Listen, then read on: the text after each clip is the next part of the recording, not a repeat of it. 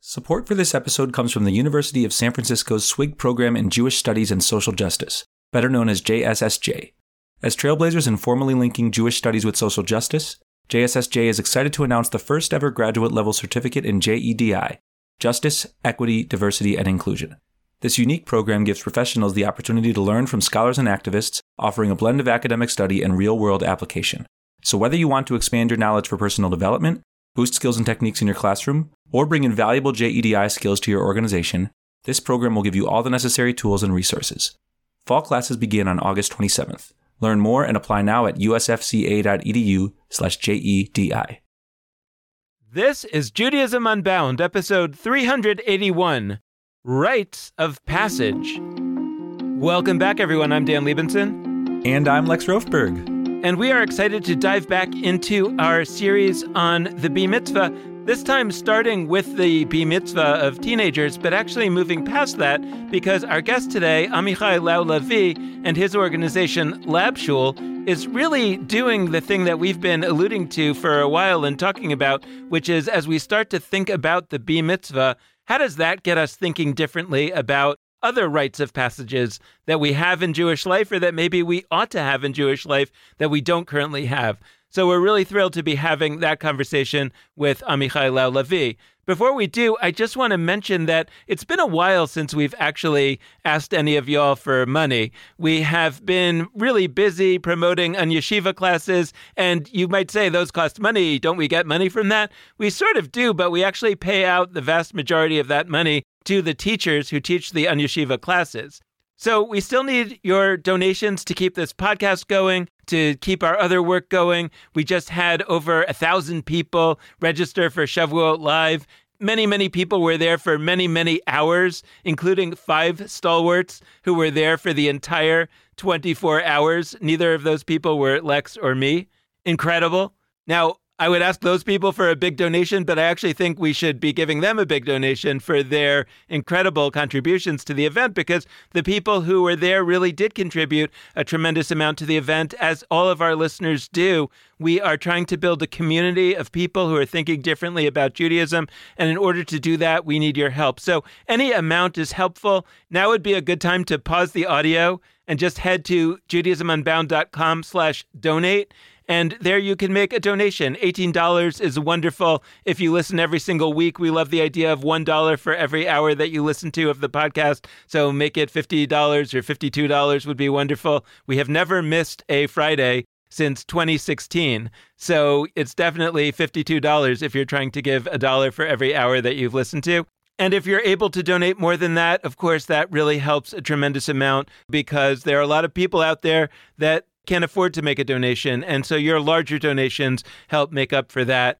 Head over to judaismunbound.com/donate and make your donation, and then come right back and listen to this wonderful conversation. And I mean wonderful. This is going to be a lot of really interesting ideas.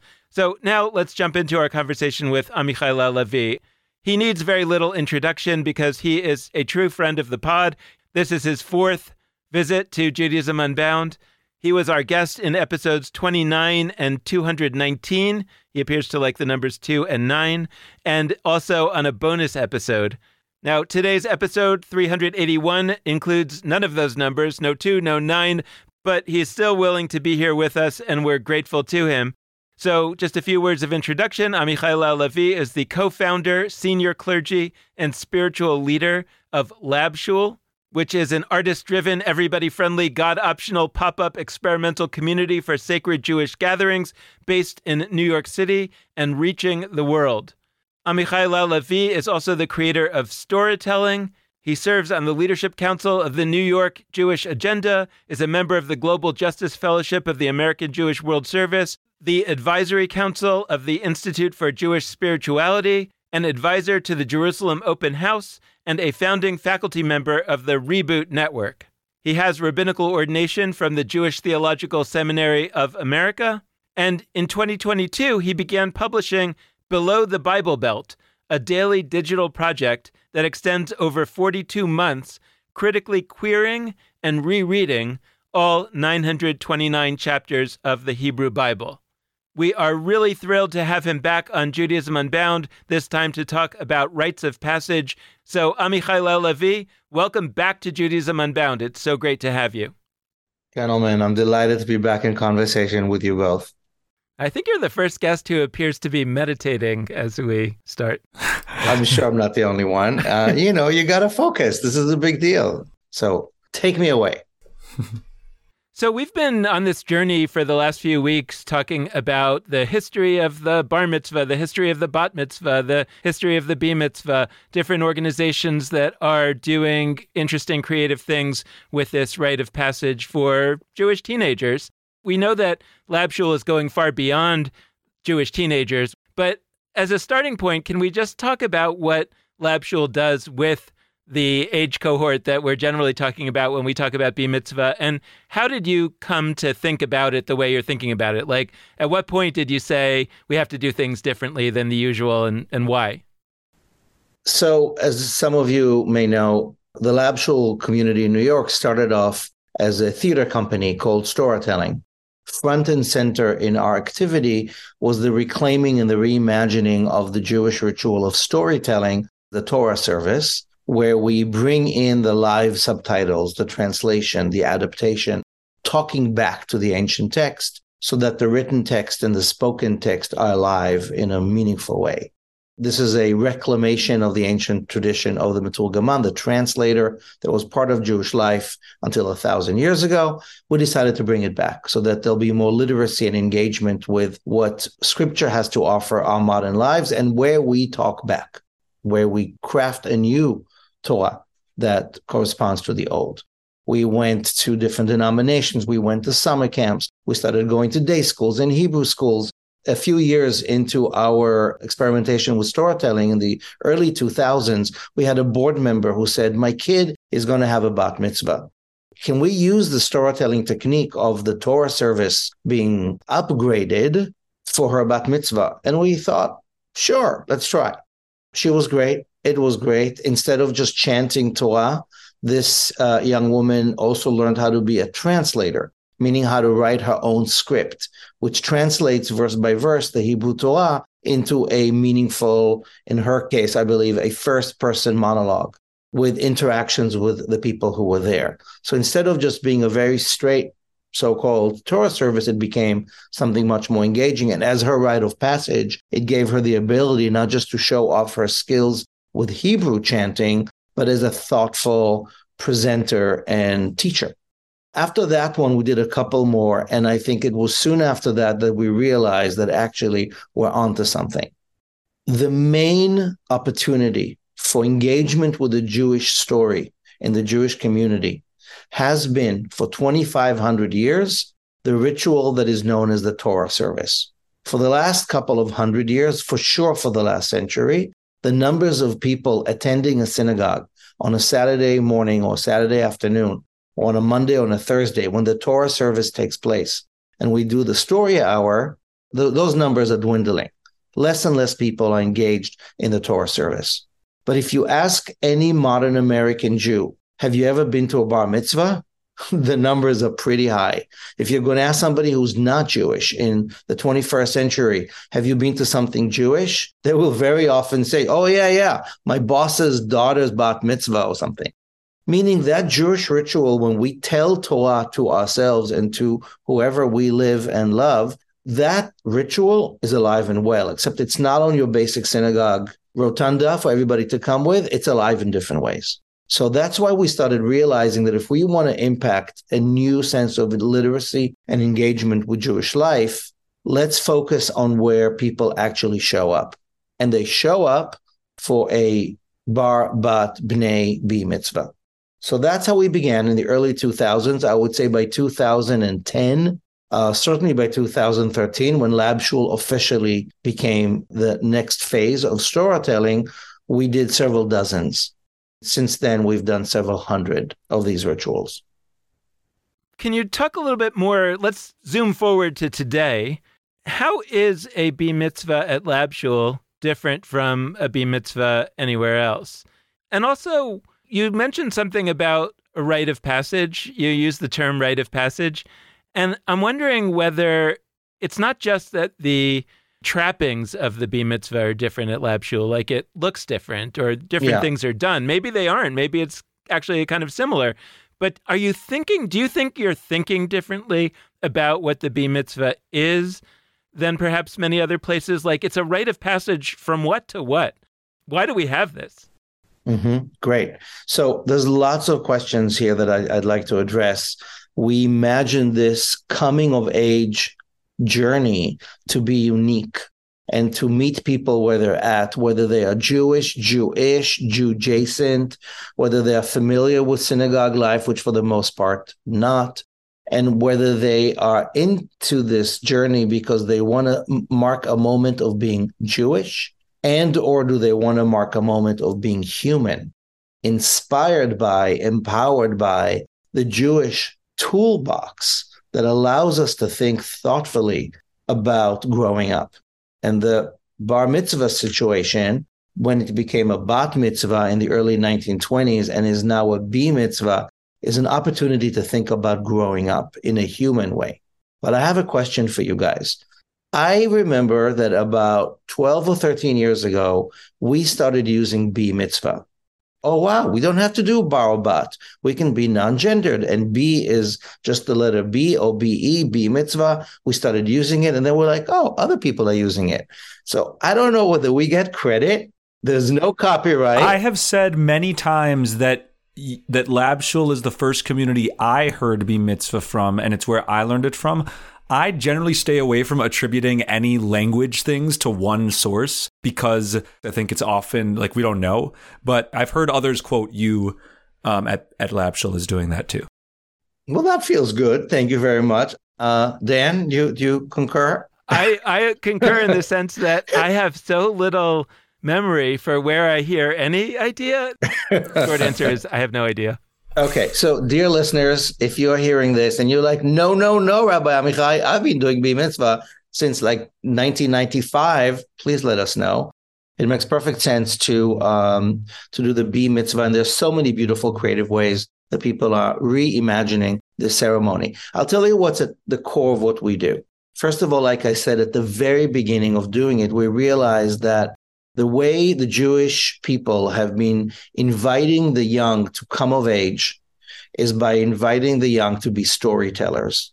Now, we don't think of it exactly in this way. About 1,000+ years ago, in the bar mitzvah, as we know it began, a 13-year-old boy was invited to basically become a participant in ritual life by demonstrating his basic ability of chanting the blessing before and after the Torah service. The kid would get an aliyah. He would be invited to rise up and be part of the adult quorum of 10 males. Later on, it became that the kid was invited to actually chant a part of the Torah portion. Later on, it would become that it would be the haftarah, the prophetic part. For whatever reason, partially, you don't have to know the vowels by heart. You can read them from the book. Kiddush evolved. And then around that, the huge party evolved, and now it's the Titanic and Star Wars theme and all that. But the evolution is around inviting the young person to be part of the storytelling event of our people. And as I explained to many young people when I meet with them, I ask them to think about all other rituals that they know in which young people come of age in the world. People might have learned about the way the Lenape people, the First Nations of this country, lead their children into hunting or vision quest or fishing or weaving, ways in which they learn how to be responsible stewards of their culture and help lead their people. That's been done for hundreds and hundreds and thousands of years. We know of other things that happen in different cultures. But I ask the kids, what's a way in which you become a grown-up in today's reality? And they will eventually get to the driving test. That is the modern test. It is a rite of passage that you cannot fail, whether that's at 16 or 18, whatever. In order to vote, in order to have your driver's license and get into a bar and drink at 21, the driving is the modern American, modern Western way of equipping a child to be a responsible adult that is able to, God forbid, be killed or kill, and we want them to be a safe adult. So then I asked the kids, what do you think is the equivalent in the Jewish community and why is it storytelling? Because the Jewish people have been on the road for so many centuries and we don't want to schlep too many things with us. And so the skill set with which we equip youth to be the adults in our community is not how to be a farmer or a hunter or a driver, but how to be a storyteller. We entrust you with our story. That is our most treasured commodity. However, in most cases, when a young person in today's reality, by having the kids chant words from Torah that they might not understand, we're losing the big idea here. So we shifted. We want to equip young people, and we'll talk about all ages, to be the storytellers of their lives, to take a story from our tradition, from the Torah, and to talk back to it, to reinterpret it, and to find where their personal story meets the collective story. To perhaps chant, if they have the time and the ability to learn how to read Hebrew and how to learn how to chant, it's a wonderful skill. However, for most kids, that's not the reality. Your average kid is going to have 40 hours in a school year of extracurricular training around their Bar Mitzvah. In 40 hours, we want to make sure that this kid at the age of 12, who may have had very little previous Jewish exposure, understands some of where they come from, understands culture, understand history, understands scripture and myth, maybe have a talk about conversations that have to do with God or spirit. Maybe it has to do with puberty and coming of age. It might have to do with Israel or the Holocaust. And in all of that, we want to make sure that the kid is prepared to have a rite of passage, to stand in the presence of family and friends and make sense of their legacy. So if we focus on those 40 hours, 25 on learning Hebrew and how to chant Torah, we're not going to get into the depth of what the story is about. But if we shift it and we give this kid the ancient Jewish tool of being the translator, then they spend time learning the story. They're critical thinkers. They're thoughtful makers of midrash, which is the Jewish word for creative legends and interpretation. They become what we call the maven, the mevin, the person who understands their role in this relay race and hands it over. And then the ceremony becomes an engaging conversation for all the people involved, Jewish, other. They see that the kid is animated, that they're not just chanting words they don't understand. They are the storytellers of their tradition for the day. And we structure the curriculum around this main skill, this storytelling skill. So around that, we have a whole curriculum that I can talk about. But that is, I think, the main difference. So I have a two-part question, and they're both kind of funky and specific, and we'll see how this goes. The first is about what you mentioned before, the phrase Bar Mitzvah. The reason why I know that I have quoted Labshul as being one of the early pioneers of that term, maybe the first, I don't know. But the reason why I was like ready to affirm yes to you on that is that I have mentioned it a number of times, specifically when people are discussing like, what should we call this? What should be a gender neutral name for like that's beyond bar and bat mitzvah. And I've heard people say b'nai mitzvah, which sort of feels, it is a plural in Hebrew, but it is a masculine plural. I've heard Bar Mitzvah. I'm going to come back to that. I've heard Brit Mitzvah, like covenant of the commandment, a variety of options. But sometimes I hear people say, ugh, I don't like Bar Mitzvah, because Bar Mitzvah is sort of a hodgepodge of English and Hebrew. And I usually respond to them, that's why I love Bar Mitzvah. That's, to me, the whole point. What you said before about meeting people, whether they're 12 or 13 or they're adults having a Bar Mitzvah at a different age, meeting people on their own speaking turf. So I'm speaking about people who are English speakers first. This Bar Mitzvah is not the right term, probably for people whose first language is Hebrew or in an Israeli context. It might not be the right term in countries where the letter B, where that sound does not convey the same set of things. In an American context with the English alphabet, Bar Mitzvah is a signal of, I'm combining an alphabet I know, the letter B, with a language, a history, a story that I might not know as well. That I'm, embracing. That's the mitzvah. That's the, the Jewish story, the Jewish people. Like, we could talk about it as commandment or good deed or whatever, but I honestly don't think it's any of those. It's, you're opting into this Jewish story in some meaningful way. And that's why storytelling is a powerful way to convey that you're doing that opting. So that's part one. And the part two of the question is really nitty gritty. I was looking at your FAQs. So I go from B to F, A, and Q. I was looking at your frequently asked questions, and there was a question on there that explicitly asked, do I have to be a member of Labshul in order for my family to experience this Bar Mitzvah process? And the explicit answer was no. You're not required to be a member of Labshul in order to do this. We encourage people, and we actually offer for free like a 1-year ability to participate in all of Labshul's programming because we think that will be a valuable experience, but you don't have to be a member. And I read that as a very radical, awesome act because we inhabit a Jewish ecosystem where if we were being honest about the answer to what is Bar Mitzvah, the honest answer would be it's a tool to make people synagogue members. It's a tool to get people to sign up to be synagogue members because if they're not members, then their kid is not allowed to have a Bar Mitzvah. And so I think what you're doing in inverting that, in upending that, is really sacred work. So the two parts are basically, why might we benefit? Why might we opt into this Bar Mitzvah framework that is a mixture of English and Hebrew? What might that reflect about what's happening in this rite of passage? And the second question, why is it so important that we see this ritual not as like an economic lever to strengthen an institution, but rather a set of other things? Those are great question. Thanks. So first of all, I want to say the reality is that the people that my community serve, and perhaps some of the listeners here, but the majority of American Jews, and I will speak also for Israeli Jews and European Jews, are not people for whom belonging to the Jewish community with a set of literacy assumptions that perhaps were the norm a generation ago, that's what we're talking about. So of course we're going to meet people in the both and of American and Jewish, of Hebrew and colloquial, of a bit of a wink and a bit of a humor, and for sure a spectrum of accessibility, whether it's financial and gender. Yes. And if someone is squeamish or uncomfortable with like Bar Mitzvah is not the traditional, well, Bat Mitzvah was made up 100 years ago. So we're an evolving people, and we have to evolve if we're going to satisfy our responsibility to become who we are in every generation and meet the needs of this generation.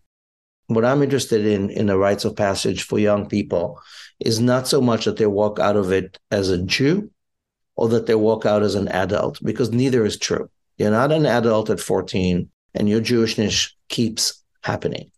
I want people to have a meaningful experience of growing into adolescence, of growing up, and knowing that they're doing it powered by Jewish tradition.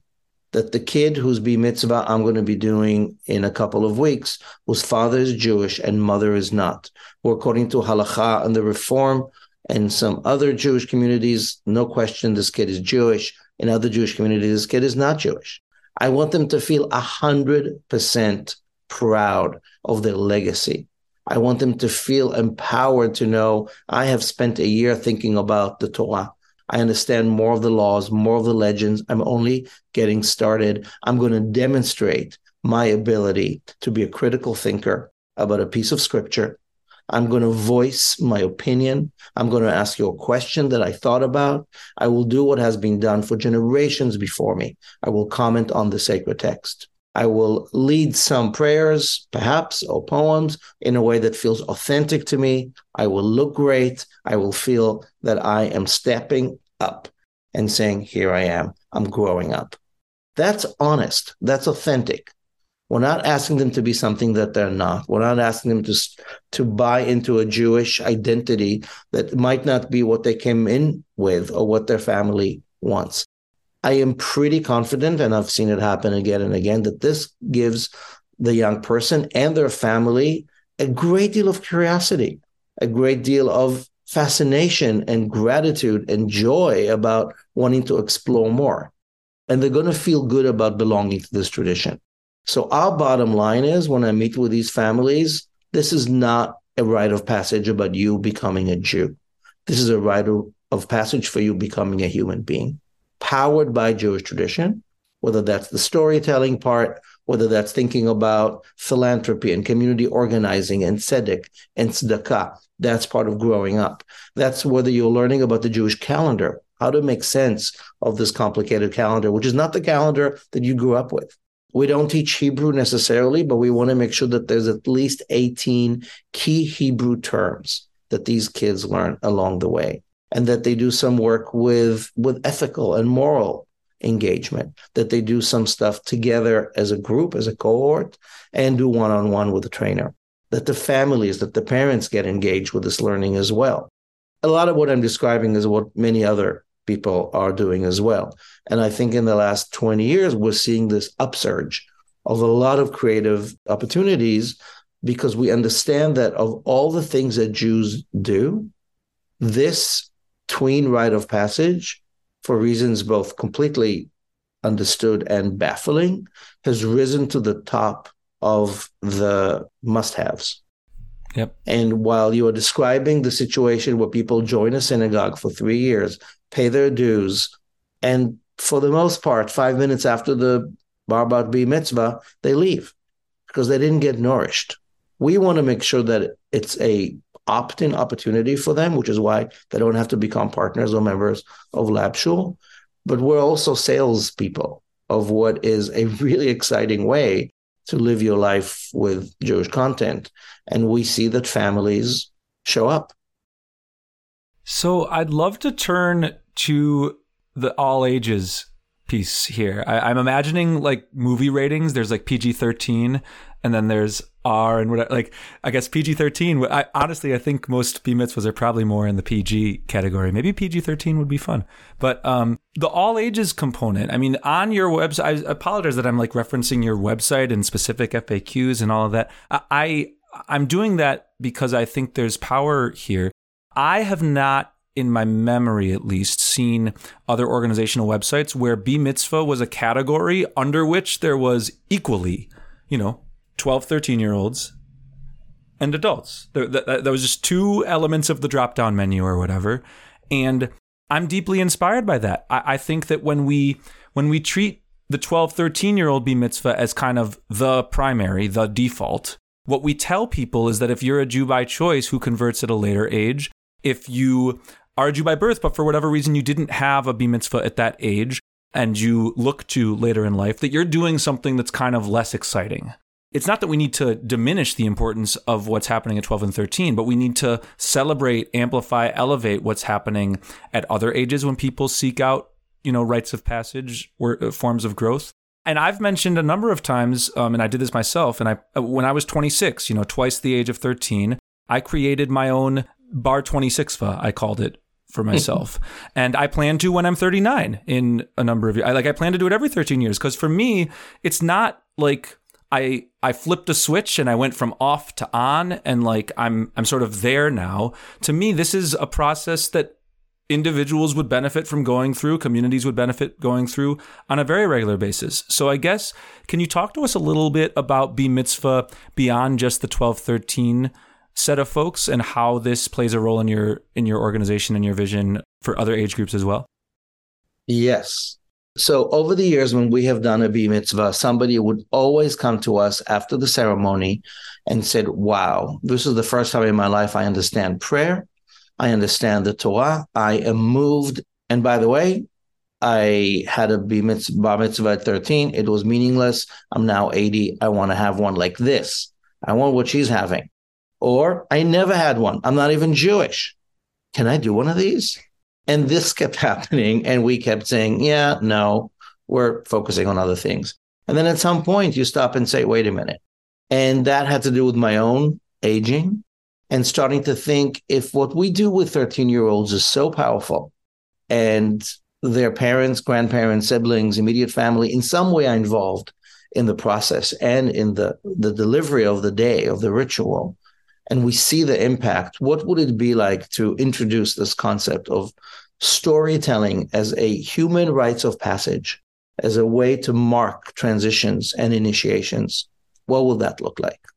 The first pilot we began 4 years ago was thinking about aging, about how people not just become older, but how can they become elders?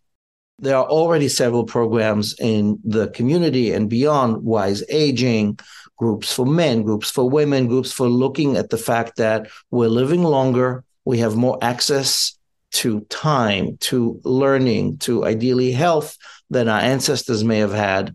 And there isn't really a clear way to mark 65. Yes, there's a retirement party.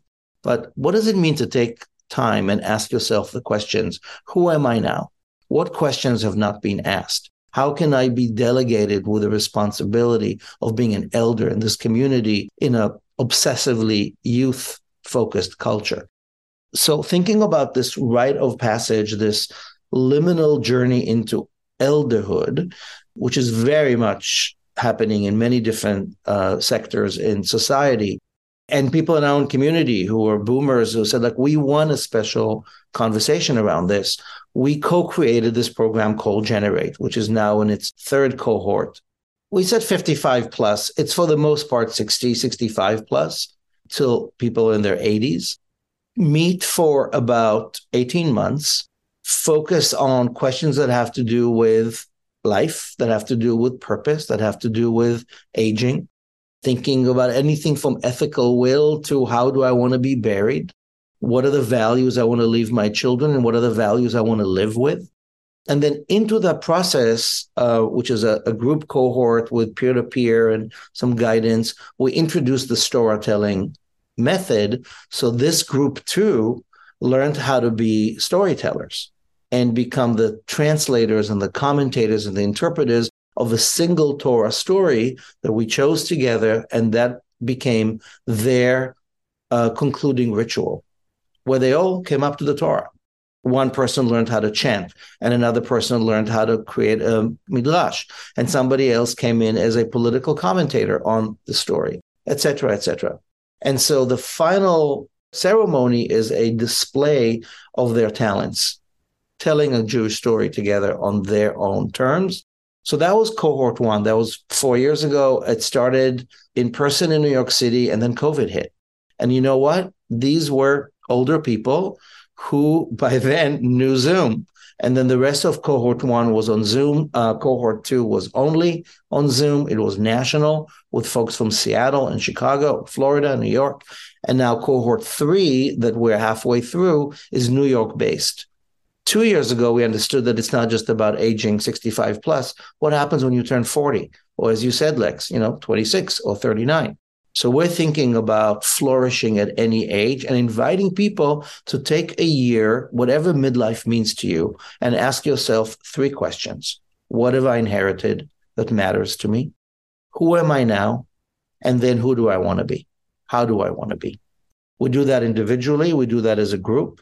We had a 1-year pilot last year called Passage for folks between 25 and 55, introducing the storytelling method. And they co-created a story event together at our weekend retreat last November. And the story they chose was based on the Torah story that was read on the calendar on the weekend of our retreat. That happened to have been the story of Jacob and Esau, the 2 twins who are vying for their father's blessing. And the focus that this group chose to talk about is scarcity and abundance. Why does Esau not get blessed while Jacob gets blessed? How does that look like when we're talking about a reality when we want to dismantle racism, when we want to be feminists and we want to celebrate queer pride? How can we get beyond the either or of binary, which is in the Torah? Esau doesn't get blessed, Jacob does. That's what they focused on. And the storytelling they created was so powerful, attended by the entire community. You can hear my excitement. I am pretty convinced that Rites of Passage is where more and more people in the Jewish community are seeking to get into the conversation. And so, we talk a lot about birthright as your birthright and go to Israel. Rites of Passage is a birthright, literally. Birthright, R-I-T-E. I see what you're doing. So there you go. And I'm talking about human rites of passage. It's a human right. And I'm talking more to the folks in my age group. We're in our 50s. We need this. And I need to think about aging, because if all the doctors are right, then I'm going to live till 90. How? Where? With whom? What are the values that I want to really focus on so I have so many years to be a productive agent in society? So we are slowly moving towards focusing on rites of passage as a way that I think will define what Lab Shul does. What if we were a congregation whose main focus is rites of passage? And having these small cohorts of 10, 15, 20 people who spend a year, 2, 3 getting to know each other really well and getting to know themselves really well and exploring their spirituality, their Jewishness, their humanity, and helps them grow up into the next phase of human. And they do so orbiting around a congregation that meets regularly. Once a month, we have a big Shabbat. We have the big holidays. We have some learning opportunities to go deeper, some justice opportunities, but not much more than that. Your average modern Jew doesn't have bandwidth for the type of every Shabbos morning, every Friday night, Mondays and Thursdays. That's not the liberal Jewish diet. So I'm curious about, and we're beginning to explore, how can these rites of passage, coming of age at every life stage, is a birthright, an opportunity, and an invitation to really deepen your commitment to who you are, also as a Jew. Sounds like you're kind of inventing the synagogue of my dreams. Actually, the only thing that I'm a little disappointed, but I was starting to be disappointed, but then when you said it was going to be like once a month, I wasn't disappointed because somebody asked me recently, like if I lived in New York, how would I know? Not that I'm planning to necessarily, but if I was living in New York, how would I choose a synagogue? Would I shul hop and check out different synagogues? And I said, no, I would go to Lab Shul. So I did just want to actually share one thing, because early in your answer, when you were talking about how this all evolved from your experience in the Bar Mitzvah, it occurred to me, like I kind of remembered that part of why Judaism Unbound exists is because of a similar conversation that I once had when I was working on campus. I don't remember if I was at Hillel at the time or we had a kind of post-Hillel thing for a few years. And I was walking with one of our board members and I was describing all these things that we're doing with college students. And she said to me, oh, I really wish that I had that. And I said, yeah, I know, I get it that your kid isn't at, a school with a program like this. It's unfortunate. And she said, no, I wish I had that for me. And I said, oh, you wish you had that for you? And she said, yeah, because I realized when I became an empty nester that I was doing Judaism all along just for the kids. I wasn't really getting anything out of it. And I need to have an experience. If I'm going to continue with this Judaism stuff, I'm going to now need an experience as an adult, as an empty nester, as an older adult, right? That says, yeah, this actually contributes to my life in a way that's meaningful and valuable. And that was some of the genesis of what ultimately became Judaism Unbound, because we said, hey, what would it look like to create this experience that we're doing on campus for people of all ages? And the internet seemed like a good place to do that. We could reach more people, et cetera. But it's interesting to think about what that looks like out in the world. I think a lot of times the pressure of various forces in the Jewish world are that you could kind of stay in your lane, or I think it's really interesting what you're talking about here. And so I'm wondering two things. One is that earlier in the conversation, you talked about specifically the curriculum that you've developed for the teenagers about storytelling. I'm curious what that looks like, because that feels like one of the distinguishing elements here that says, what would it look like for me at any age to go through this kind of workshop or this kind of experience that helps me be a storyteller? Like, what is that? What do I actually learn? How does that work? And then I'm wondering about this vision of the synagogue-like organization of the future that has lots of rites of passages at different times, that meets monthly. Like, what would that look like as you kind of dream of it? Because I think that a lot of us would like to hear that dream fleshed out, because I think that's the unstated dream of many of us. Think of, Lex, and you mentioned it before, where does money change hands in the Jewish community?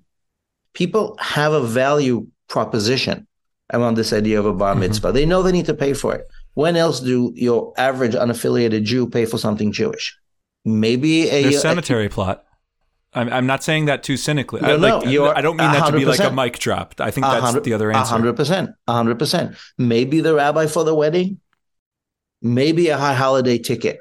But money changes hands around the bar mitzvah, which is not insignificant. We know that it is a big driver of participation in Jewish life and unparticipation in Jewish life. Because when you once again go through temple, Beth, whatever, and you got this experience that doesn't speak to your modern theology, sociology, who we are, you've checked out. And I recently did a late night screening of A Serious Man, the Coen brothers, philosophical masterpiece that you need to watch 4 times to know what the hell is going on there. And of course, the bar mitzvah is at the heart of it. And the sort of the vapid American, in this case, high, like insignificant. And you're like, wow, what a wasted opportunity. Although even at that wasted opportunity, there's a fragile moment where those parents have a moment, like something happens. And even the most mitzvahs, people walk away thinking, well, something happened. So much more can happen. We were just in a conversation with our friends at Wilderness Torah, who are doing beautiful work around somatic, body, nature, taking kids and grown-ups out of town for a night or 2 or 3. It's a West Coast thing, but we'd love to do it here too. We've been working with the folks at Active Aging. They're working very thoughtfully about active aging and a convening on a national level about longevity and all the opportunities and challenges there. Growing up is a family affair. This is not just about the kid, no matter what name is on the, mylar kippah. Everyone's growing up, so paying attention to that. And then the storytelling skill is really about dismantling the distance. And if you're thinking about the tools that you want a kid to have in their back pocket when they go and explore their lives and maybe their Jewish identity, is chanting the Haftarah or the Torah the most important tool a 21st century modern American Jewish kid? That's what they should spend 20 hours on? I'm not so sure. It might come in handy at some point. But being a critical thinker, one that says, okay, this is what the Torah is. Yes, from God, not from God. These are the stories. It's told every week. I'm invited to be a participant in the conversation. These margins on the side of the book, they're for me to bring in my scribbles, to understand what I'm reading, to make sense of it, to talk back to it, to bring my full sense into it. And so that when I stand in front of my family and community, they know what's going on. They're moved. They're interested. We're not just mumbling something. That's a skill. The translator of Torah into vernacular was phased out of synagogue life 1,000 years ago for a bunch of political, financial reasons. And we are bringing that profession back. And I'll just say, when I started storytelling in 99, for about a decade, that was the vision. Bring back the Torah service as a engaging theater opportunity. For a whole bunch of reasons, we became lab shul. Storytelling sort of went to the back burner. But where it lives and where I want it to live much more profoundly is impacting people's ability to look at the Bible, at Jewish literacy, at their own story with eyes wide open, with the ability to criticize lovingly, and when we need to with assertiveness, and to be the masters of our own story. I'll give you an example. When I turned 40, I was asked to reflect on my own bar mitzvah.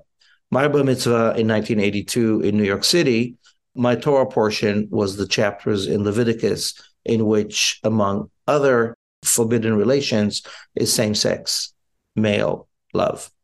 And at the age of 13, standing up on the bima at Fifth Avenue Synagogue, a very Orthodox synagogue, I knew what's up. And I stumbled my way through chanting those verses. I still know the whole thing in Hebrew. Clearly, nobody talked about it. I didn't talk about it. The sermon that somebody wrote for me was all about charity. But I remember that moment. And when I turned 40, I rewrote my bar mitzvah sermon as a coming out speech.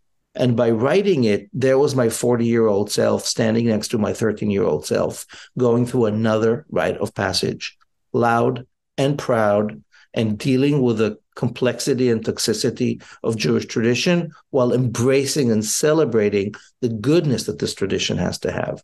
That, for me, was a very meaningful milestone. It was a milestone that allowed me to become the next phase of who I am, which is a rabbi. That's when I began rabbinical school.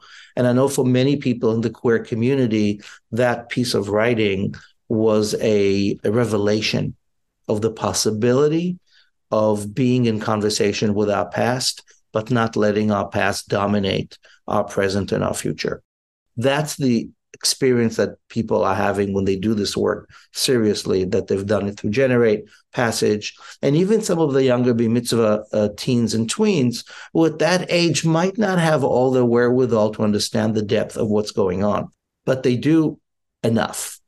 And then the people who sit there and they watch this kid who was, in diapers a little time ago, actually commenting on Torah in a way that was maybe not possible a couple of years earlier, it is a huge boost to one's sense of belonging.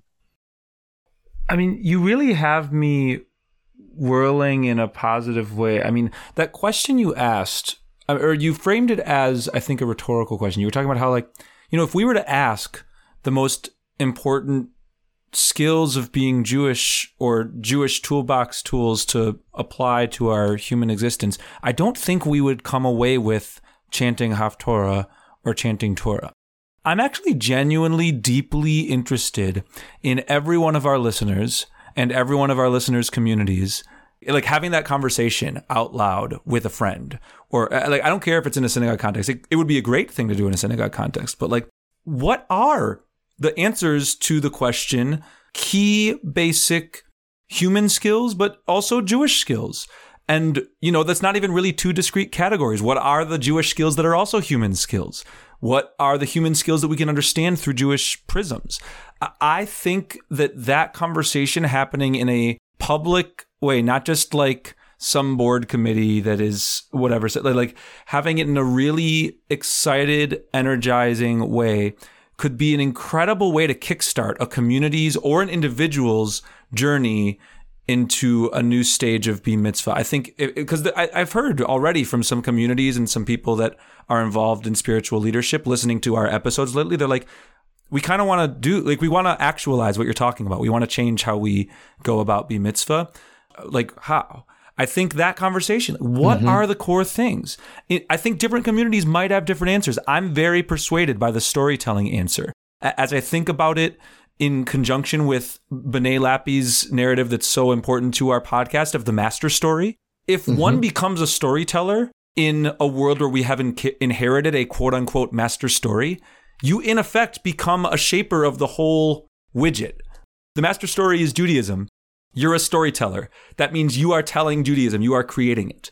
I think that is such a powerful and persuasive argument for sort of a core organizing principle around which we shape Bar Mitzvah. And I do think there are other authentic answers that another community or another person who's shaping their own B26va, 39va, 52va, or 13 could come to. And so I guess I'm curious to hear from you, not that storytelling is not the right answer, but what are other pieces that are sort of central organizing frameworks of how you understand almost I'm thinking of chemical, when elements combine and become a compound, what are the actual things that are happening where A becomes B in a Bar Mitzvah for any age, and how at Lab Shul or otherwise might one sort of shape ritual out of that or shape experience out of that? Wow. I'm excited for your excitement, and I'm excited for this conversation to happen. I think we really need to ask ourselves, story is not there for its own sake. Story is a gateway to the soul. And the reasons why Torah or the Greek myths exist is because these stories, these sacred stories, provide our soul with a vocabulary of growth. So if it's Jacob and Esau, or if it's the prohibitions on sexuality, if it's Noah and the dove, it's Moses and the golden calf, whatever, we always work with the people who learn to use this technique to go deeper. What about this speaks to this current moment in political reality? What about the story speaks to you? Where do you find yourself in the story? And that storytelling technique leads us to soul growth. Now, when I'm saying soul, I'm talking about spirituality. I'm talking about how do we access divinity? How do we access the inner voices that help us become who we are in a world where religiosity is so problematic, is top down, is bureaucratic, is for the most part vapid, is identified with body negative and sex negative and patriarchal narratives of organized religion that make most people identify as nuns or walk away. And yet the soul, neshama, nefesh, anima, all the names we know, needs attention. Where do you go to learn about your soul? as a 13-year-old, or as a 50-year-old, or an 85-year-old thinking about your death? Where do you learn how to be a lover? I'm not just talking about how to actually love in the carnal sense. So soul matters, love matters, justice matters, body matters, right? In the toolkit that I want a 13-year-old and a 50-year-old to handle is access to these conversations, permission to these conversations, not this is God, let's talk about God, or this is the mitzvah and do tzedakah. Let's unpack it. And again, there are scaffoldings here where at 13 or 16, 18 or 50, you might address these questions in different ways. Imagine that in the community of the future that Dan is now excited about, great. This is how it works. You're going to have your 13-year-old be mitzvah, which, by the way, is a leftover from 1,000 years ago when by 13 you were out of the house and married. We're stuck with 13. Is it the best behavioral moment? Many have argued about that. Let's say we stick with 13. It's this move through puberty into adolescence. But then there's a moment at 16 or 18, confirmation, that has been attempted by the Reform movement and other movements. What happens at 21? Drinking age. Let's say you finish college, you finish the army, whatever it is. What happens at 30? What happens at 40? What happens at 50? What happens at 65? Can these be repeated moments? Can this be a spiral of these values being questioned? And you at 30 become a mentor to the one at 13. And you at 85 are mentoring the 50-year-old. Part of it is happening organically. Part of it is not. I'm in the middle of trying to read a text by Erich Neumann, who was one of Jung's students, and who wrote a lot about the homo mysticus, that when you reach midlife, I think he's talking about 50s, you are more open to the mystical. You have a little more tenderness to be asking questions about life and death and purpose and soulfulness, maybe soulfulship, than you were able to when you were younger and you were thinking about other things, whatever it is, making a living or making out. So what does it mean to really have these invitations towards the big questions? We are far from doing it right at Lab Shul. We're on a small budget trying to figure it out. But the dream of a rite of passage academy where we train people to be the trainers, where we pay attention to these big questions, where storytelling and soulcraft and being out in nature and taking care of each other, that's what you learn as you move from phase to phase on this human journey. What I'm thinking about is that two things potentially happen at a rite of passage. One is that it's an individual rite of passage. It's internal. I have now passed from this state to this state, and it happened to me, and it was meaningful to me, and it has changed the way I think, or it hasn't, or whatever, but it's all assessed in terms of the individual. And then there's the capacity that the rite of passage marks the transition of a person from one role in the community to a new role in the community.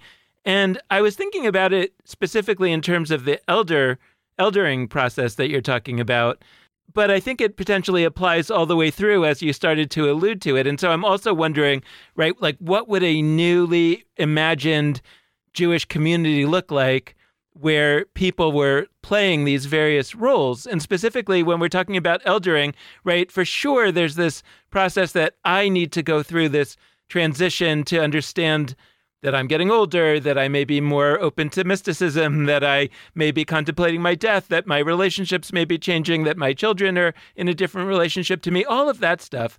But there's also the possibility, and I've certainly been the beneficiary of it, for people who have placed themselves into the role of an elder in the community. And I'm thinking about very specific people that are not rabbis, they don't have ordination, but they have functioned in my life the way that I think you kind of dream that a rabbi might, and or a parent, and they're not my parent, but they're somebody that has stepped into that kind of role. And I don't think that they went to a rite of passage academy. Like, I think that I've been the beneficiary of these miracles that people have stepped into that kind of role. And I'm wondering whether the process of having the personal rite of passage and the process of perhaps having a public rite of passage that shapes people into What I think about when I use the term elder is somebody who has a role in the community, that they are an elder. That's how it's kind of used in the Bible, and that's how I'm kind of thinking about it. And it was kind of eye-opening to me to realize that initially you were thinking about it more as an individual rite of passage. And so I'm wondering whether it's the same process or we're talking about two different processes, and what would it look like to have both, whether they're the same or different, through all the different rites of passage through life, where there would become this kind of new superstructure of mentoring or of care, where the older, I guess maybe I think about it as the older giving to the younger, but maybe it wouldn't even just be limited to that. It can absolutely both ways, because the older teach the younger about, how to love and how to live and how to save money, and the younger teach the older how to use Instagram. So, we can go both ways. It makes me think about what you're asking, Dan, about the eldering, both privately and collectively. For me, the significant rite of passage at the age of 13 was the fact that from the day my bar mitzvah was over, I put on tefillin every day, right? I had to be participating in this religious ritual that in my family, in my community, in the Orthodox world, a 13-year-old boy does every morning. And I was able to participate in a minyan, in a quorum. I counted as an adult, which meant I had to show up. And also, I had to fast on Yom Kippur. That's a switch, right? I'm taking on a responsibility for the community in ways that I didn't before I was 13. I'm not an elder, but I'm a responsible holder of the quorum. I can be one of the 10 so that somebody else can say Kaddish. And at 12, I couldn't. So how do we translate and adapt this kernel of eldering, responsibility taking, growing up, and take that throughout life? But if at 13, I can be one of the 10 that can make sure that you can say Kaddish, what can I do at 30? And what's my responsibility? What's my obligation to my community? Like, what do I get? What do I give? What happens at 50? You've been around the block. Oh my God, that didn't used to be, average lifespan. And now, okay, half a century. What are you going to pass on? You're right that organically we have these models of mentoring and teaching and being there for each other. And thank goodness for grandparents and, people who retire and have time and generosity of spirit. And what if we introduce that as not a conveyor belt, but as an ongoing journey?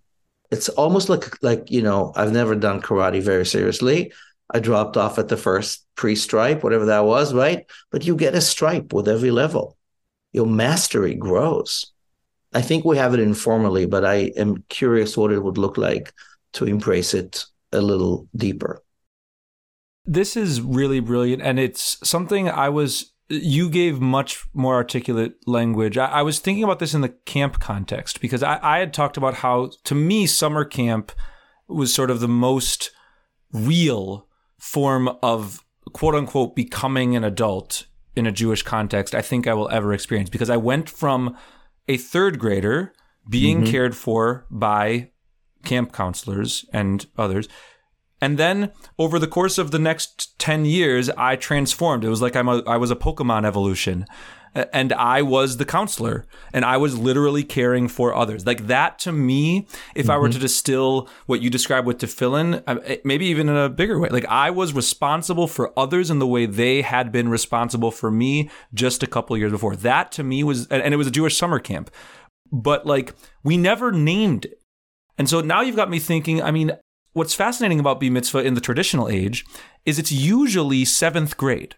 And so that actually positions itself pretty well for the time period in American context, because 8th grade is the oldest grade in middle school. It is actually an elder role.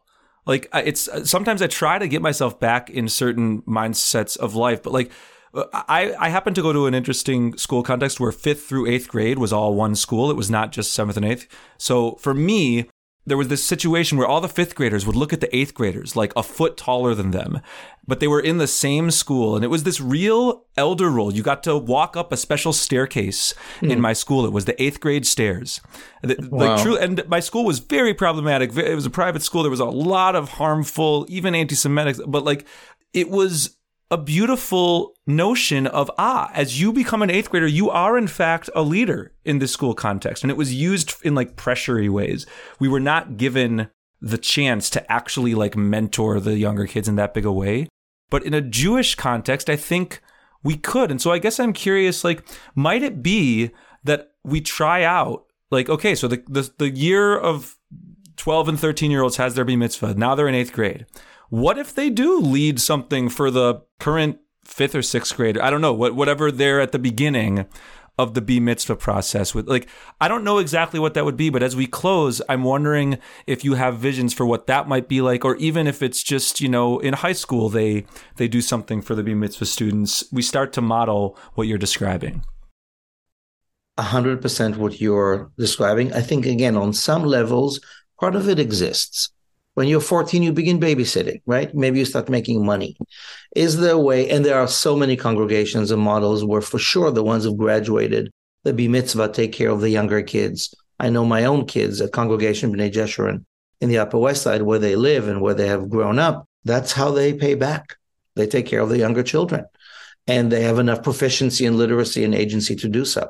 But what if we take it to the next level? And the camp metaphor you use, not metaphor, the camp example is real because it is real. It's embodied. It's embodied living in a way that we know is where these human journeys live so powerfully. We were just in a conversation about Chevra Kadisha. When do you become somebody who takes care of the dead in our community? And we said, well, what if that's something that happens after 50? What if we were to think about different things and different skill sets and different mindsets that with maturity, I am able to both handle and be some kind of a model for people who come after me and of service to the community. So these are all questions. I can say that at this point, Lab Shul has been providing these annual journeys for teens for bar mitzvahs, and we keep doing so with a cohort of about 15 families a year. We can imagine growing it significantly with more trainers. We're in the process of figuring out what does this adult program look like? How will that grow on a larger scale, locally, nationally? There seems to be a buzz, and for sure the notion of aging wisely and aging kindly, and let it trickle down all the way to the way babies grow and all the way we honor our elders and how we think multi-generationally about learning. There's a growing yearning.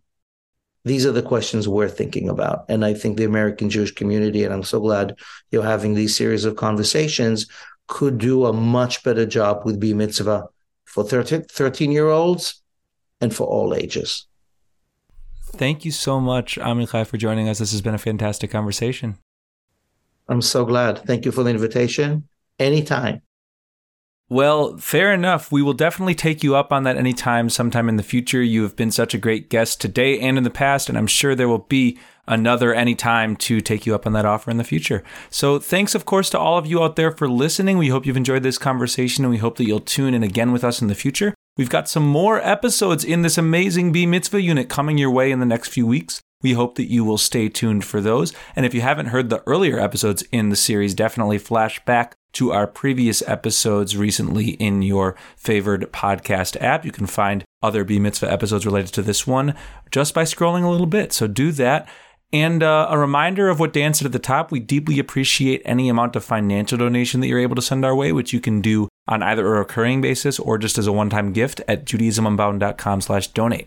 And we always, at the end of our episodes, take some time to remind you, be in touch with us. We love hearing from you. We love getting messages, getting emails, whatever it takes. So here are all the ways you can be in touch. First, there's our Facebook, Twitter, and Instagrams. All of those are at Judaism Unbound for our handles. Second, there's our website, judaismunbound.com, where you can find show notes for this episode and all sorts of other goodies related to our organization and our work. And of course, you can email us at dan@judaismunbound.com or lex@judaismunbound.com.